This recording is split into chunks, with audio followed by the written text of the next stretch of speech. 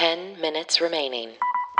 Hi, everyone, and welcome to the Daily Happy from 10K Dollar Day. It's Thursday, December 17th, 2020. Whether you're waking up or winding down, we want to be there for you. I'm Allison Burns. I'm Lulu Picard. You can also hear our voices on 10K Dollar Day. That's the comedy podcast about imaginary luxury travel. Check those out. They drop on Wednesdays. And on Saturdays, we have bonus features and interviews. But this is why you're here. It's the 10-minute Daily Happy. That's right. And this week we've been talking about Blue Apron. It's the OG of meal home delivery services. Blue Apron's mission is to make incredible home cooking accessible to everyone since its launch in 2012. Their meals come in 2-serving and 4-serving options, so you can pick one that works for you, whether you're wanting for yourself, whether you're wanting it for yourself with leftovers for lunch the next day. Lou, you wrote this for yourself. Do you realize you have notes? You have notes to yourself in this about me? Our producer wrote it, and I actually read that exact one yesterday, and I just skipped over the names. Oh, let me tell you what this says, everyone, because our amazing producer, Ash, sent this to us. And you talk about calling out some people on a podcast. This is what she wrote into the ad copy.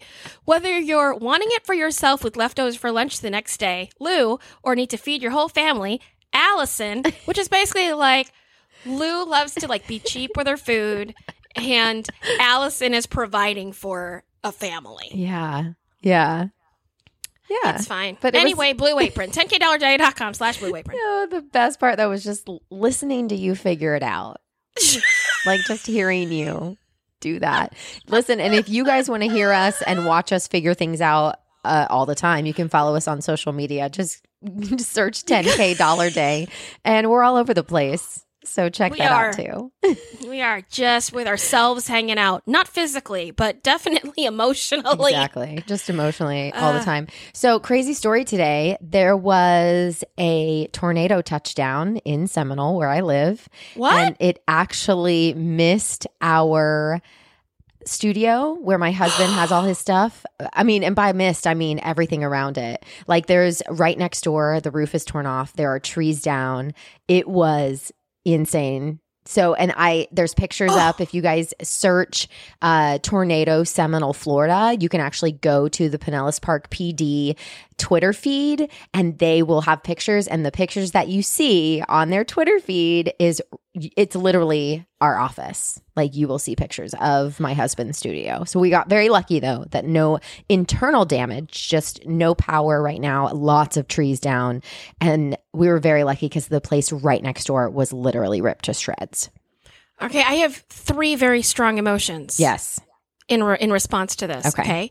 The number one is, oh my gosh, I'm so grateful that you are safe, and what a crazy story. The number 2 one is, that's weird. Tornado in Florida in December? Yeah. What's happening, Mother Earth? 2020. And then number 3 emotion, which I don't want to say it's the strongest one, but it might be, is that, Allison, we have been podcasting for 3 years now, and I think this is the point that I need to tell you that there are some pieces of news you need to call me about beforehand and not just save it for the podcast. And I just want tornadoes that almost kill our studio to be in that group of topics. You were telling that story, and I was like, what? How did I not get a text? Goodness. Yeah, it's kind of intense. And you're going to go to those pictures and you're going to search through and you're going to see exactly what I'm talking about. You're going to be like, oh my God, that's our building. It's crazy. It's absolutely crazy. There's cars flipped over.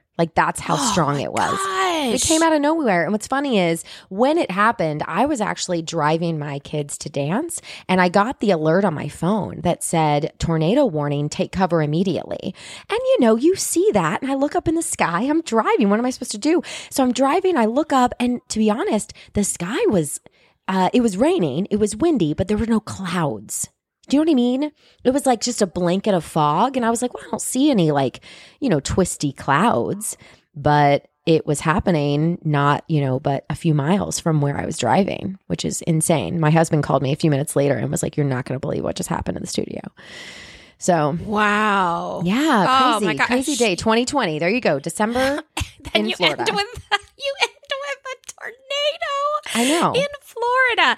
Okay, everyone, let's talk about this. It's the 17th of December. Okay. Yes. So we just need to like rally our forces maybe for 2 more minutes weeks. remaining. Yeah. We just need 2 more weeks. We're going to get through it. But if you do have a surprise and it could fall on the ridiculous side once, the chips have fallen, Right. please email us at 10kday@gmail.com. Tell us how you're doing and tell us how we can send some good energy and vibes your way. Yeah. Crazy, right? Insane. I know. So I do have another insane story, but this one's really sweet, but it's still insane. There Okay. is an apartment in New York on West 22nd Street that for the past 10 years, it has been receiving letters that were addressed to Santa. And here's the thing. This is what makes it insane. Nobody knows why. They have no idea. They have asked the post office. They don't know why, but these letters keep mistakenly being delivered to this apartment. Wait. And it's even switched owners, like switched tenants. And Wait, it just I'm keeps so happening. confused. Are they addressed to that apartment or do letters from Santa get misdelivered to that apartment? Yes, letters to Santa, addressed to Santa at the North Pole, for some reason show up. And here's what happened. In 2010, so 10 years ago, it first happened to a couple that lived there. And what's crazy is that they actually started writing back. They were like, oh, let's write back to the children. They actually even recruited friends and family to help. Well, then when another couple moved in, they shared with them what happens. And they're like, we don't know how long this is going to go on, but just so you know, this happens every Christmas. Well, this couple, it happened as well. They continued the tradition. In fact, they even started a non-for-profit to help with it. And it's called Christmas Wishes. So then when they get these, they actually go to their friends and family and they have collected money and collected food. Oh my gosh. And they start to answer these letters. Now, here's the thing. There's the Miracle on 31st Street or 34th Street, right? 34th. Uh-huh. Well, this is on 22nd. So they've kind of like called this the Miracle on 22nd Street. So cute. So cute, right? So the couple that's there now has lived there for 2 years and they are still answering these letters. And they even posted a few of the letters and it's so sweet. Some people are writing, some of these little kids are writing for food. One little kid says he just wants a shirt with long sleeves.